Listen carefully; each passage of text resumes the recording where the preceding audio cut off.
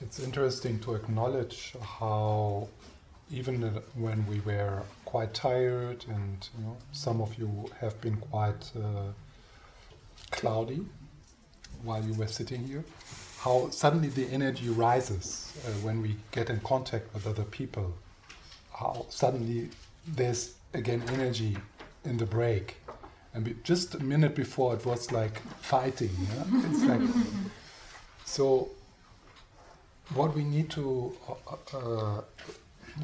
explore is how to bring that kind of joy, that kind of vitality, that kind of fascination, which then breaks out again in the break. How can we bring that into our practice? How can we sit like this here when we listen to something which is maybe useful? How can we bring that when we pick up a Dharma book? It is there. You just proved it. It's just, so how can we be fascinated by wholesome things? We are very fascinated by the coffee break. But how can we, and that's fine, I mean, I'm not putting that down, yeah, it's important. Yeah, I'm just saying, the energy is there. The question is how can we access it? Now, some people, when they sit to meditate, one of the main things they experience is like a struggle with dullness, a struggle with drowsiness, and then they get up and call a friend, and whoop, the energy is there. So it's definitely possible to have the same kind of experience in your meditation practice. You just need to be really interested and fascinated by what you're doing. And then when you sit down in your meditation, it's like, bing, wow, my mind. Wow, that's amazing. Breath, feelings, thoughts. Wow, 3D. Yeah, instead we sit down, not much is happening. Breathing, I know. Yeah.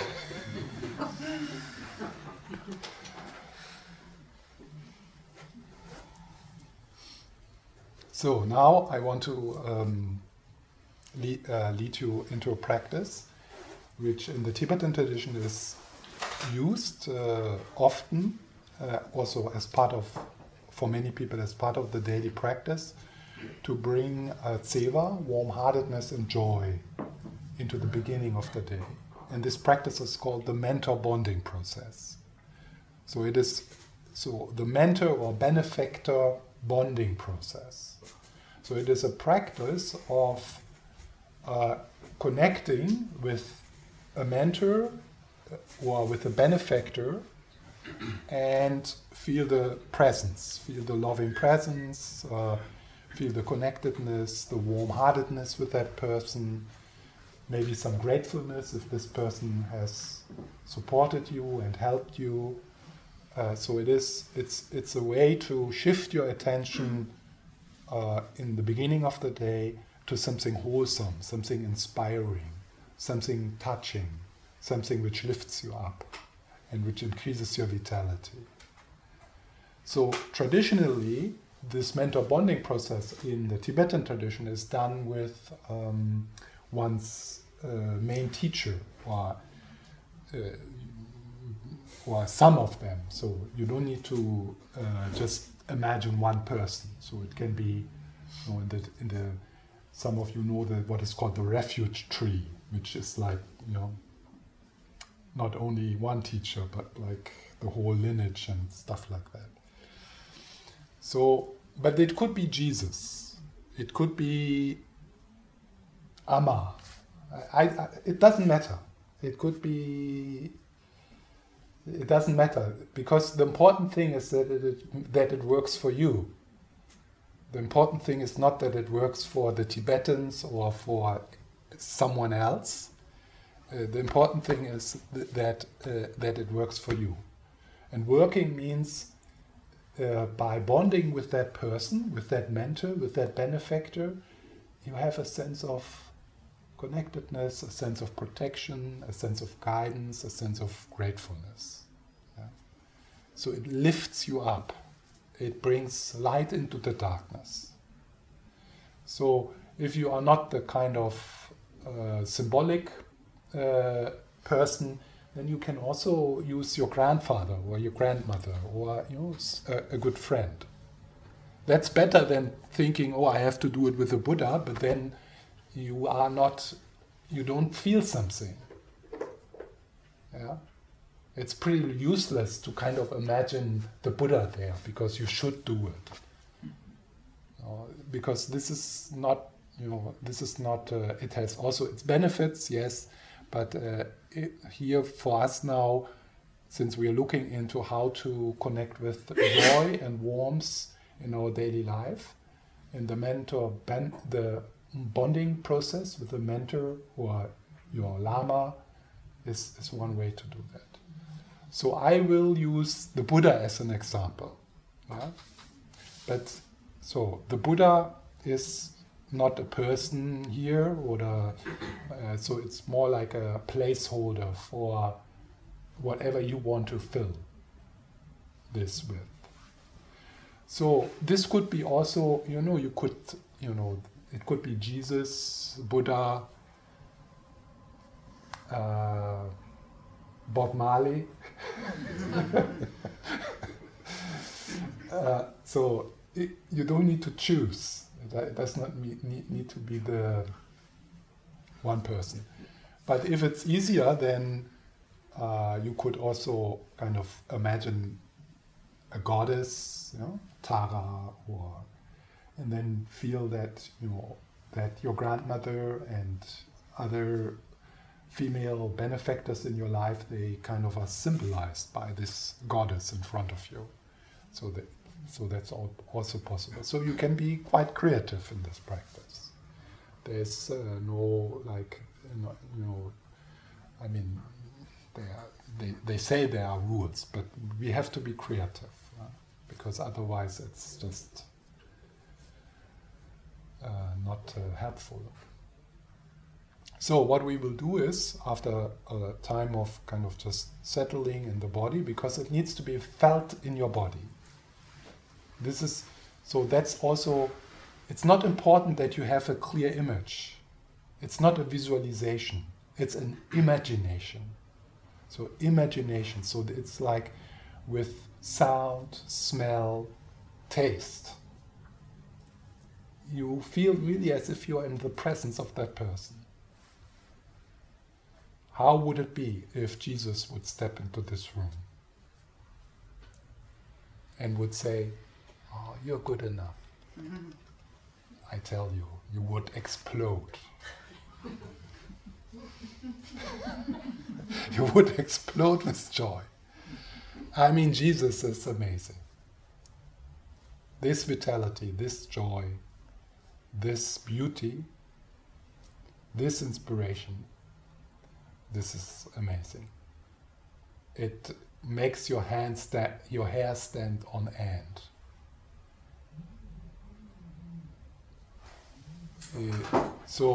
And that's the kind of way we want to do this meditation. Real. Of course, we can't force anything. So if you go along with what I say and all you feel is being impatient and think what a superstitious shit, that's also, then it's interesting. Then feel that. How does that feel?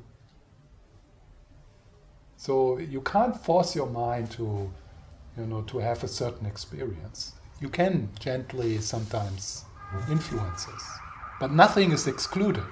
So whatever you experience in this meditation, that's your experience. Be loyal to it. So we will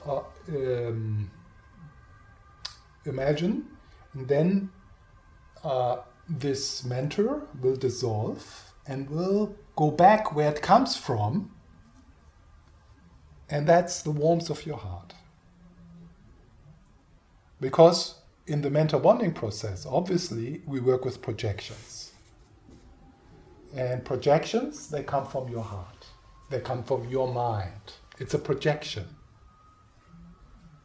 So if in the mentor bonding process, you relate to the Buddha or to the Dalai Lama, you're relating to your own projection. You're relating to something which is in you. It's a trick. You're not worshipping someone. No, you are just confirming something which is in you. You confirm the Jesus in you. You confirm the Goddess in you. So it comes from your heart. It's an aspect of yourself, a symbolic representation of an aspect of yourself in the form of the Dalai Lama, and then it dissolves back where it comes from. And then I will invite you to dwell a bit on that, on the Buddha inside, on the Dalai Lama inside, on the Jesus inside. This is an important thing in Buddhism. We are not worshipping some people out there to save us. They are there to be mirrors for something which is already in us.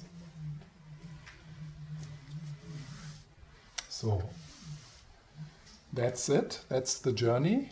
And what you do is your responsibility. So, let's take a few moments to just sit quietly. If you like, you can close your eyes.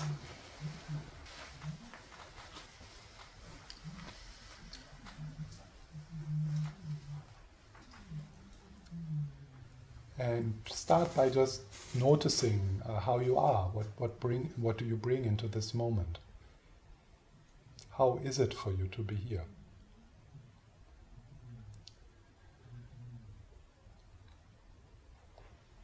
And nothing is excluded.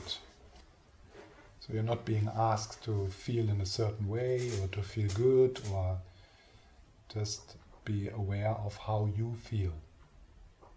How is it for you now?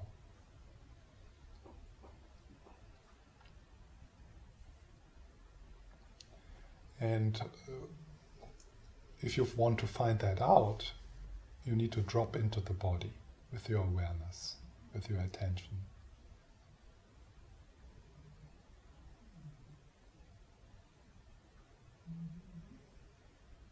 Noticing your own energy as it is.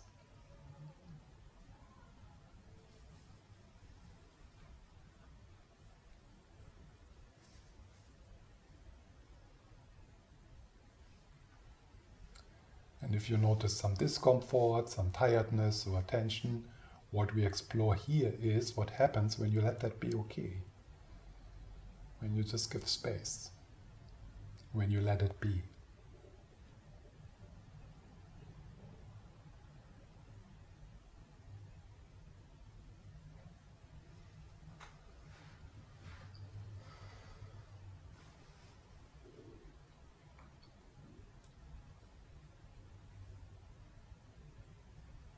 So with the in-breath, you could slide with your attention into the body, even down into your feet.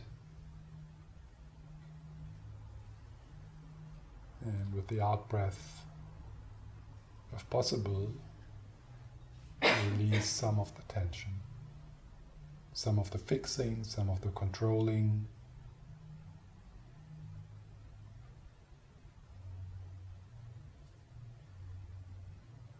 The in-breath embracing, with the out-breath giving space.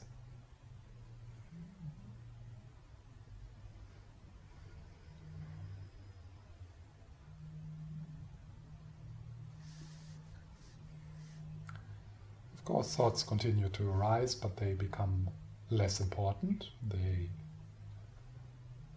slowly go into peripheral awareness. And And in the foreground of your awareness is the sensations in your body, the sensations of the breath, in your belly, in your hands.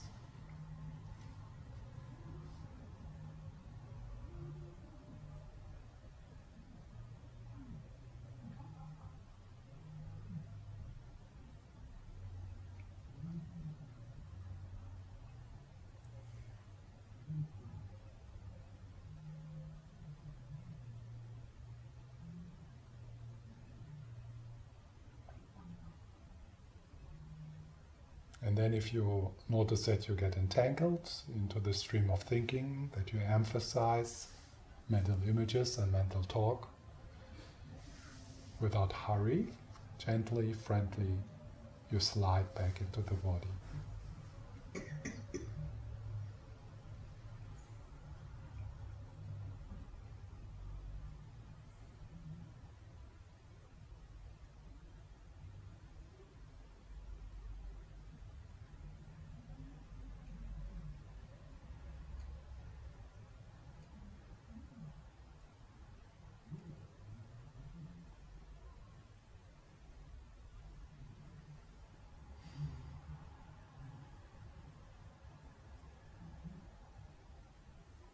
And returning and resting.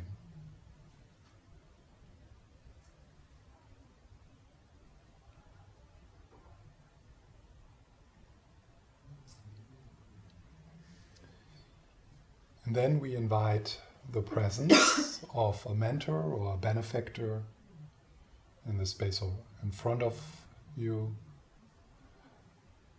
It could be also a few people. And this is like the morning sun rising after a cold night.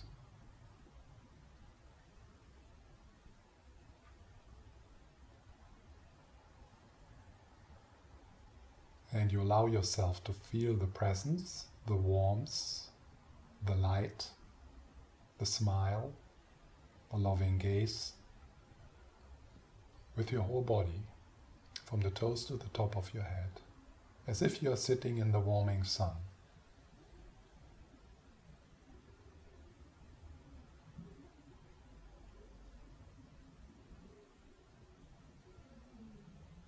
You stay connected a bit with the breath.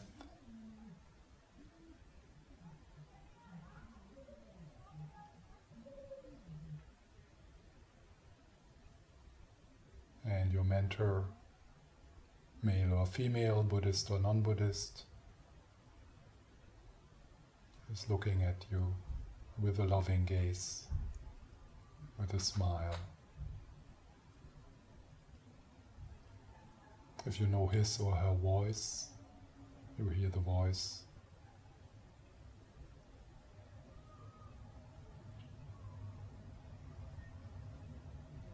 Not forcing anything, just playing with this.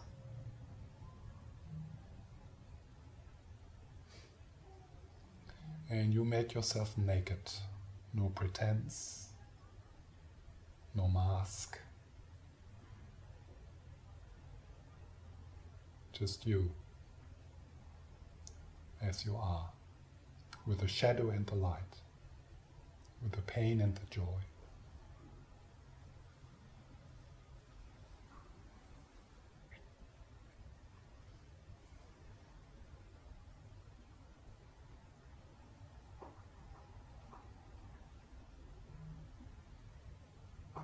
If you wander, you come back to your body and to the loving presence of the Buddha, of Jesus, of the Dalai Lama, of Tara.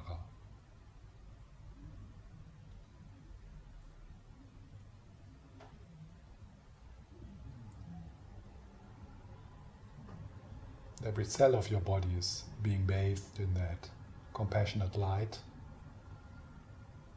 from the toes to the top of your head. Particularly there where you heart with yourself.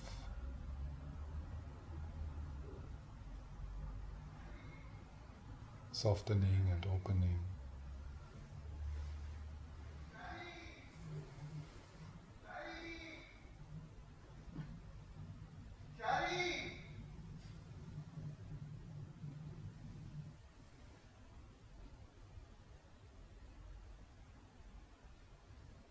bathing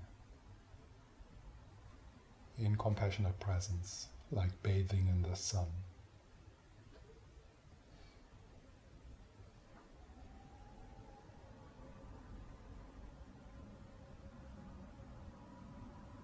And bringing whatever you feel, whatever is happening, into that light, into that presence.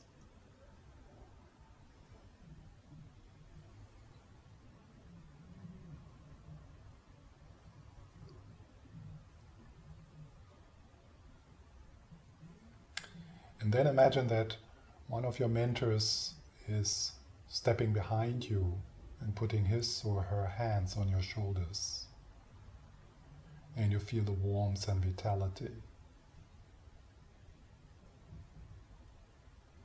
from the shoulders radiating down into your body, to your heart, to your belly, to your hips. And this touch says, I'm here with you, whatever it is. I'm here with you, whatever it is. Feel the warmth of the Buddha touch down into your belly.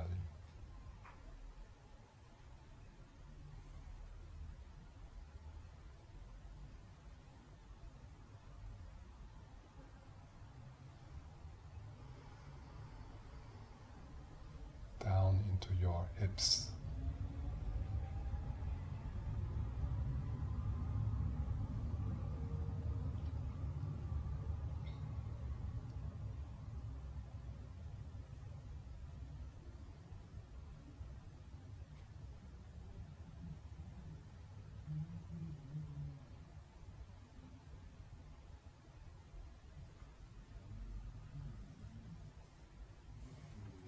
Feel the presence of kindness, of care all around you.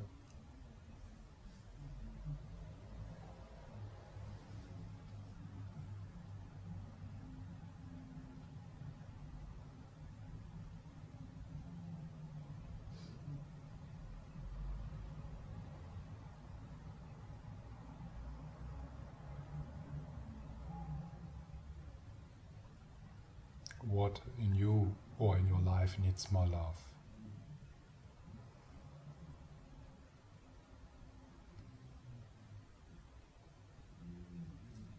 And allow that to happen. From the Dalai Lama, from the Buddha, from Tara.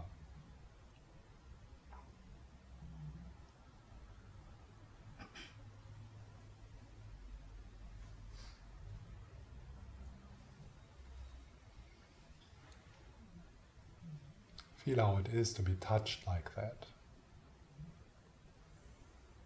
without manipulation, without wanting something. Just love, just care.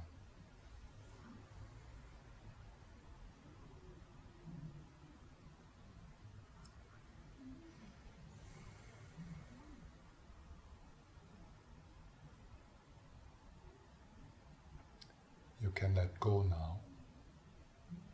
You are safe.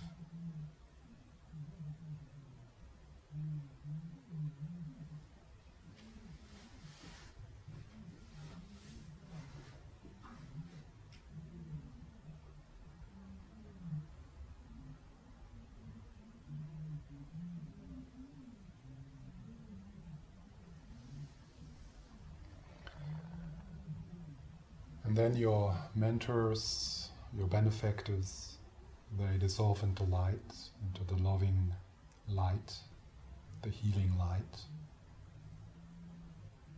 And this light enters your body at the heart level.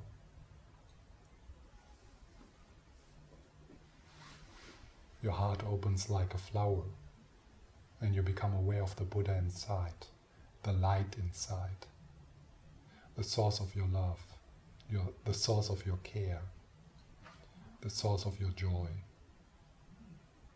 the sacred space, the palace in the center of your being.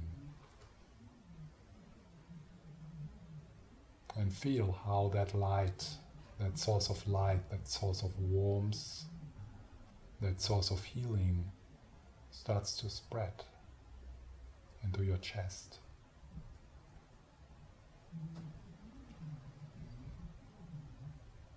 Become aware of the Buddha inside, the goddess inside.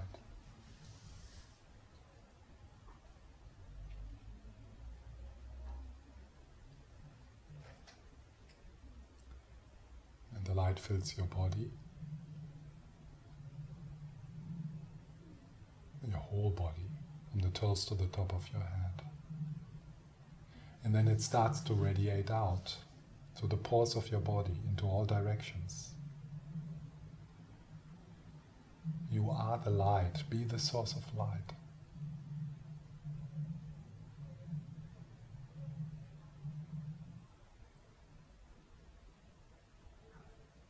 Here, from heart to heart, and then out into the city, to your family, to your friends, to all the strangers you meet.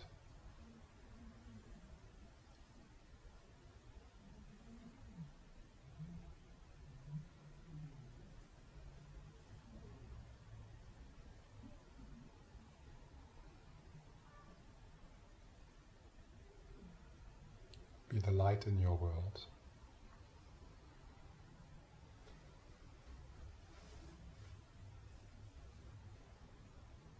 From the Buddha inside.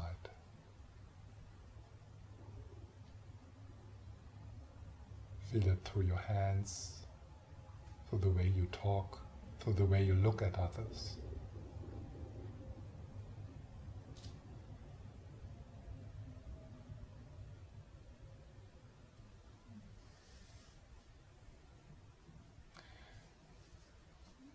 And feel how they receive, how they lighten up.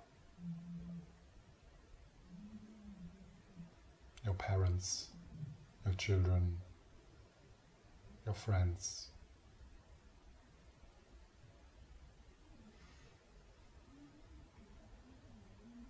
And the people who are difficult for you.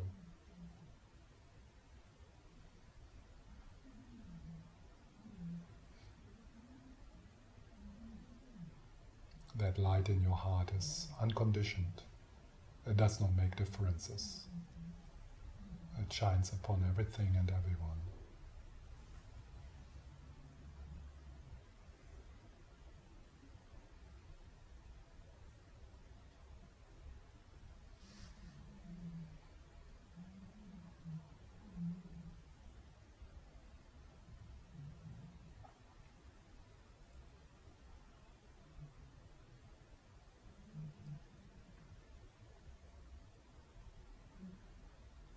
Feel how you bring healing into your world.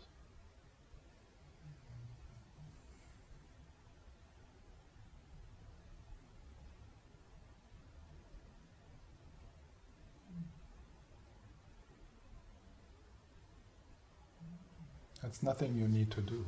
It's coming from the source.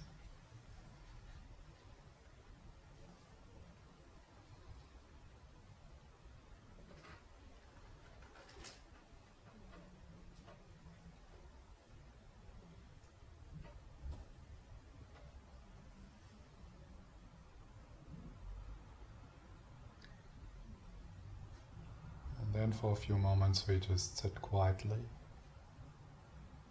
in whatever is there for you. Breathing, being aware.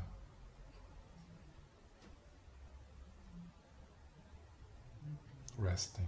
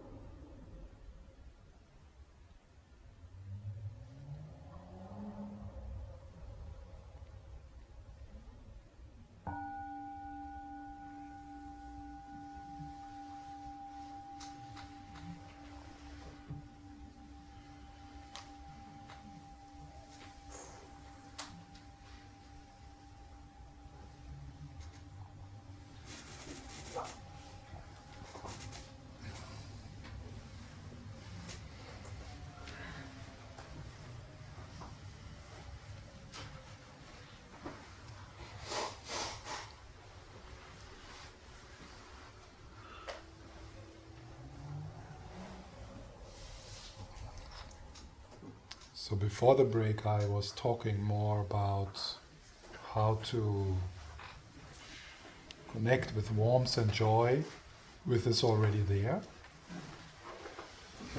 Now this was more a practice of, in a gentle way, but still it's a bit like manipulating your experience. Yeah? So it's a bit like trying to control your experience. And you have to kind of experiment. So what speaks more to me? What feels nurturing for me? To just look into my experience as it is, or is it actually helpful if I, in a gentle way, without forcing it, without violence, respectfully, because you always respect your experience as it is, you're loyal to your experience. But if you can, with mental images, with thinking, with a guidance like this, if you could lift your vitality or your inspiration. And if not, that's fine. Then just leave this kind of practices. It's not worth it to try to press yourself into a shoe which does not fit. Yeah. Then, of course, this kind of practices where you control or manipulate your experience a bit, give it a try, not only once, because it's also, you need to get to know the process and you need to find your own words and your own style in it. And also it depends on your daily condition. Yeah. So if you were very tired now or something else was bothering you, maybe it was not possible for you to connect with this.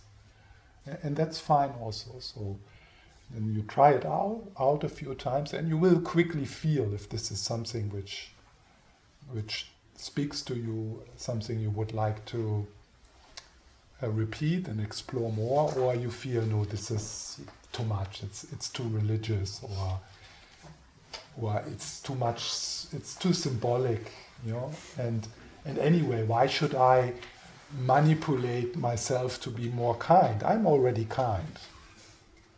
I'm rather looking into what is already there, and that is reasonable. I've complete empathy for that. Yeah? And there's Buddhist practices who don't do this kind of manipulating stuff like the Tibetans at all.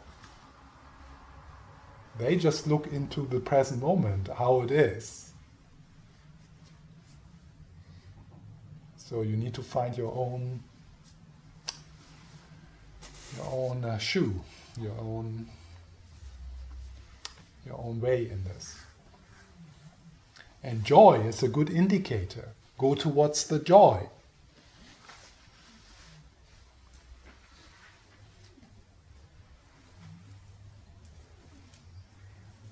Yes. So what does it mean for a Tibetan to just experience what is here now?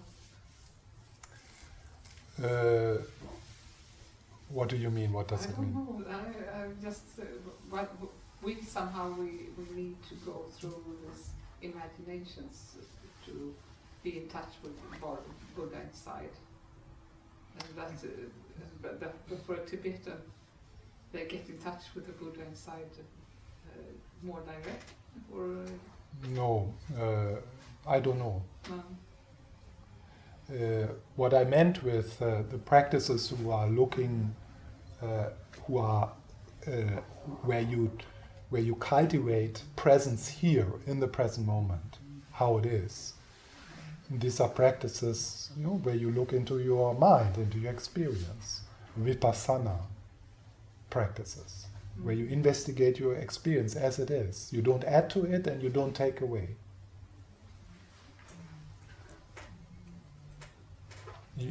So there's no visualization, there's no trying to feel something different or think something different. It's just investigation into reality as it is.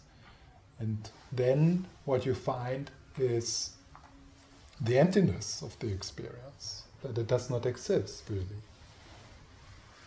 The first obvious thing which you become aware of is the impermanence, the non-changing nature of everything, and that's already a big thing. So you go down to the vibrational level of this moment, and that's where you start to touch bliss, because that's that vibration of this moment.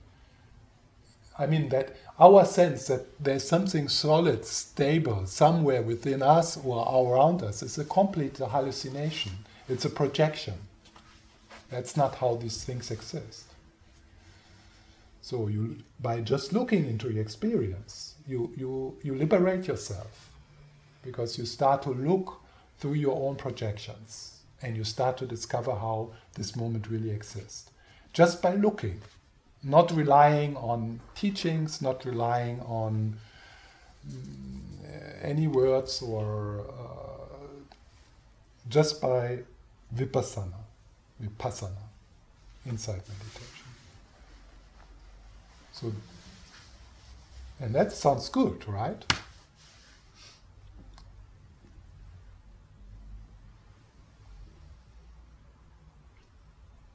Any other questions, comments? We have a bit of time.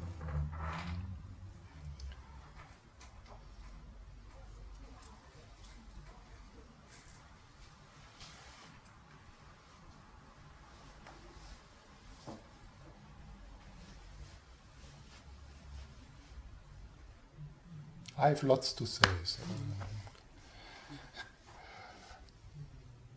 Any doubts, rebellious thoughts?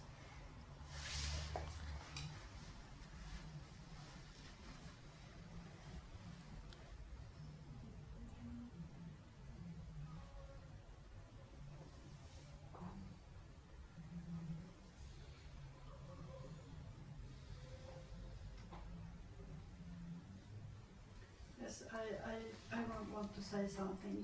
It's a shifting all the time when I'm sitting down and relax and in the meditation. And it's sometimes it feels more like this light, more in with some light, and some nothing. And this shifting is. It's I don't know what it's depending on. Can you say something about why is it like that? Why is it shifting so much? It's because this it is shifting all the time. Mind is going in different feelings and thoughts and yeah. Like that. It is part of that perhaps, or I don't know. Why is this light not all the time? Why is it go away?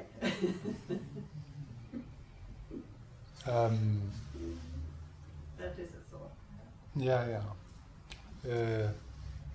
Is it a problem?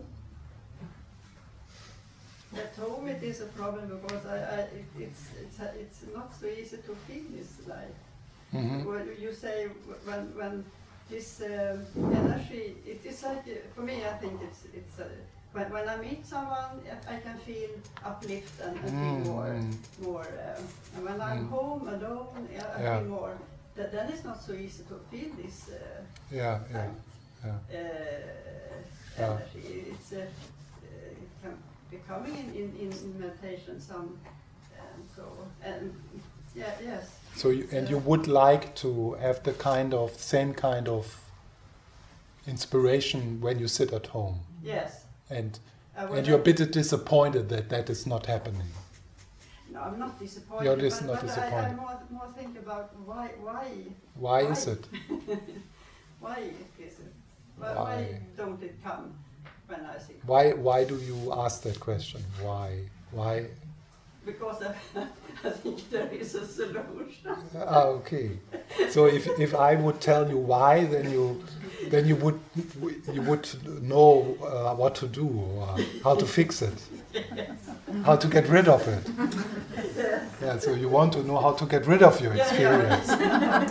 Your experience is not good enough. Stefan, how can I fix this? Something like that. Yeah, but I mean, this is part of the whole exploration in this weekend. How can we?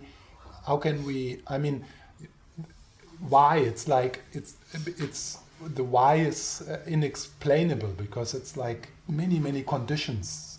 Processes who are connected with each other, and they are not really in your control.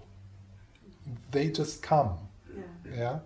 And of course, it depends on the food you eat, and it depends on your childhood trauma, and it depends on temperature. It depends on. I mean, as a Buddhist, I could say it's your karma, and you can't do anything about it. Not in the moment when it appears. What you can do about it is you can respond to it in more wholesome ways, so that the experience of what is happening becomes a healing or purification of karma instead of more of it. So let's say something is happening which is difficult. When you respond to that which is happening, that which is difficult, when you respond to that with violence, then you don't heal that karma, you don't purify that karma. You create more of that karma, which is the reason for this difficult experience to happen in the first place. And that's our problem. So we respond to difficulties, difficult people or difficult experiences, also in our meditation, with our habits. And exactly those habits which are the causes for this experience to happen. So if you want to get rid of this experience, which is appropriate, maybe it's better to think of it as a healing rather than getting rid of it. Because when you say getting rid of it, there is already this kind of violence in it. So, but the way to heal the experience is to respond to it in wholesome ways, in healing ways, in kind ways, in more skillful ways. Look at it with kindness. Yeah, and with kindness and wisdom. Yeah. Then also, of course, this is, as beginners, we will always have, or for a long time, we'll have this experience that it's more inspiring to sit together. It's more inspiring to be in retreat. It's more inspiring to go to a teaching of the Dalai Lama than sitting alone at home. So to think you could bring the same level of inspiration or joy, which we might be able to create here together, like this, into your bedroom, that is maybe a bit too ambitious. Yeah. Then slowly, of course, we will be able to do this more and more. Sometimes people say, how can I bring the experience of retreat into my daily life?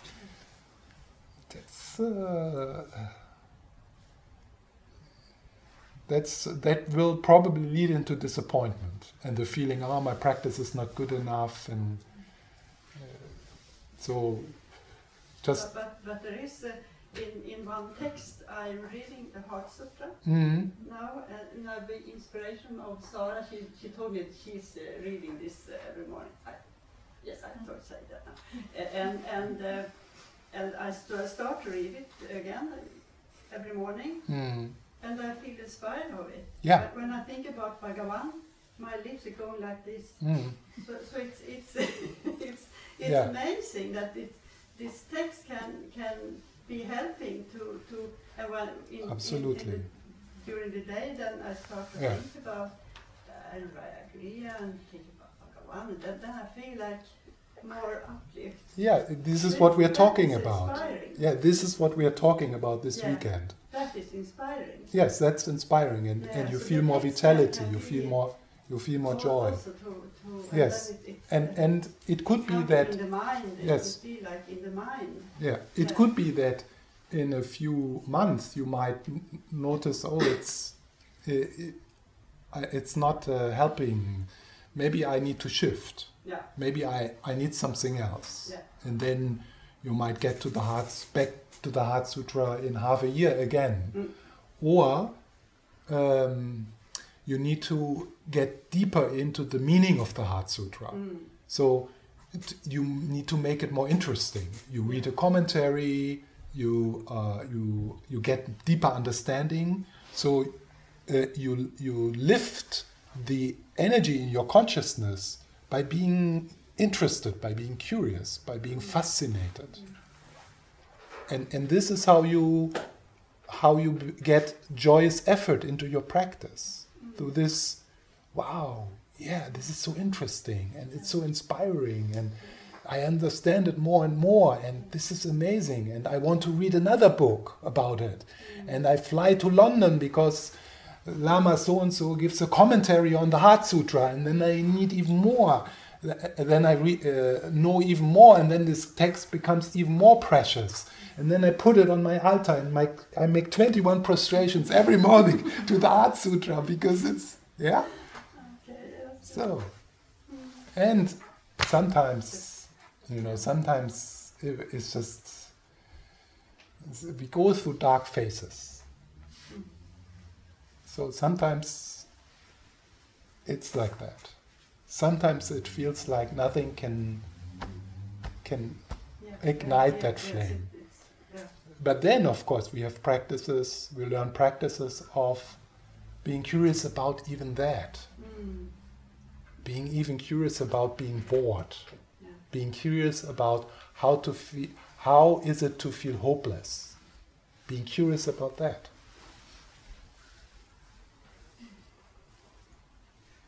So it becomes a problem if our practice becomes like a seeking for good experience and trying to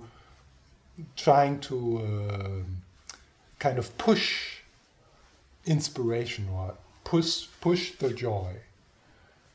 So it's so important that we become equally curious. It sounds crazy, but equally curious about the dark night of the soul, of the doubts. What? The dark night of the soul. The doubts, when we lose hope, when we lose direction, when we lose the ground. Because these periods are part of every journey of a serious practitioner. It's not happening without it. It's a good sign. If you haven't had those, then, get your shit together. You're not getting anywhere by being a goody-goody boy or goody-goody girl. So these crises where you question your teacher, the tradition, where it doesn't make sense anymore, you feel, wow, it was so nice in the beginning and now it's just trouble and so on. They are part. They are really necessary. Because they help you to become more genuine, more authentic, more real in your practice. Then something genuine can emerge in you. So, and this is also this ups and downs in your daily practice. I mean, yeah, it's like that. Try to be curious about all of that.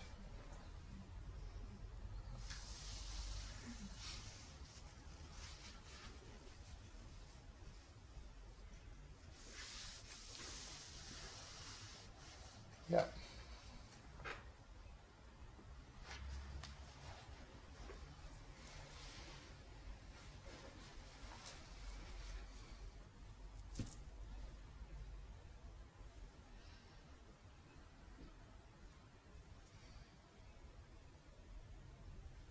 One part of this topic,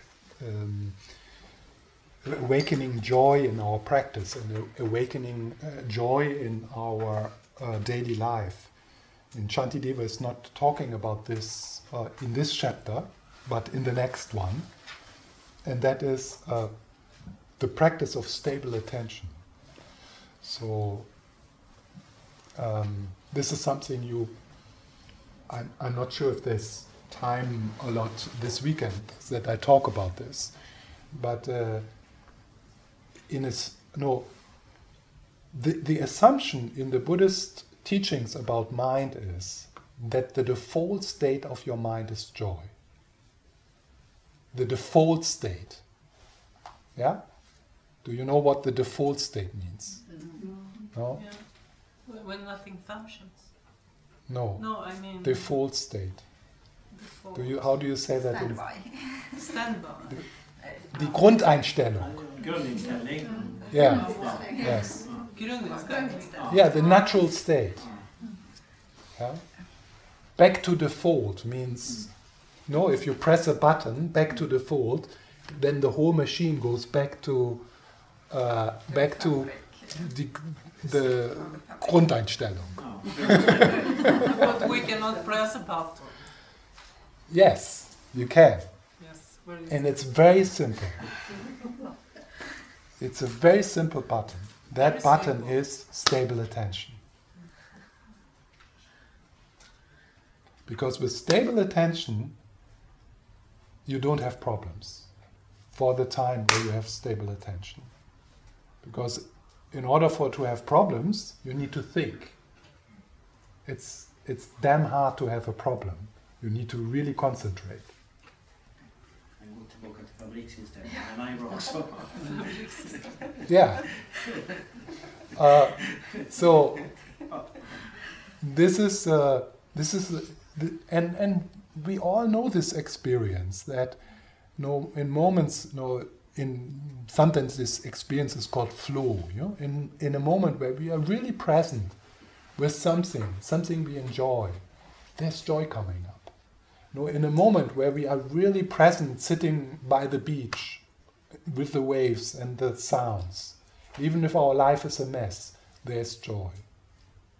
In a retreat, when you have some stable sessions where you are managing to be in contact with the breath, joy is dwelling up from inside. Yeah.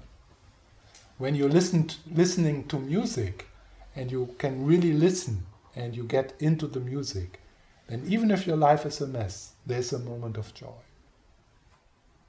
If you get a massage and you get really into the present moment, and the touch gets into the foreground of your attention, then there's joy. And this is because there's joy waiting there in the background all the time. It's joy, joy, joy. We're surrounded by joy. And then we put layers of projections and fears and worries and entertainment and thinking meaningless stuff. We put a layer around us. And then, when there's a break, through stable attention, the joy can pour in. So that joy of stable attention can be so strong that some people think that they have a kind of enlightenment experience or an awakening experience. But it's a temporary rest of your problems. So joy comes up. So what you need to do is then to combine that stable mind with wisdom, with insight meditation, to really break free. Not only have a temporary break of miserable existence because you can't think about it. But this stable joy, so what that means is, a kind of simple mindfulness practice throughout the day. Get back to that. Maybe a few years before, some years when you started to hear these teachings, Thich Nhat Hanh, mindfulness practices, and then you kind of give up. No, go back to it. Dishes, cleaning, walking the dog. Train your mind in stable attention. So stable attention means you have a strong intention to keep a certain object, the primary object, in the foreground of your experience. And what that is can be any object of the five senses. So it can be taste, smell, and so on, sound. So if you train stable attention as in a formal way, you do it with the breath often in the beginning, and learn about it. It's really in the Buddhist psychology. There's so much interesting stuff around this. How it works, which mental factors you need, what are the obstacles, what can you do with the obstacles. It's like it's an amazing journey of getting to know how this works. How can stable attention emerge in your life more and more. So you need to also study a bit here. It's like you need to read the manual, how to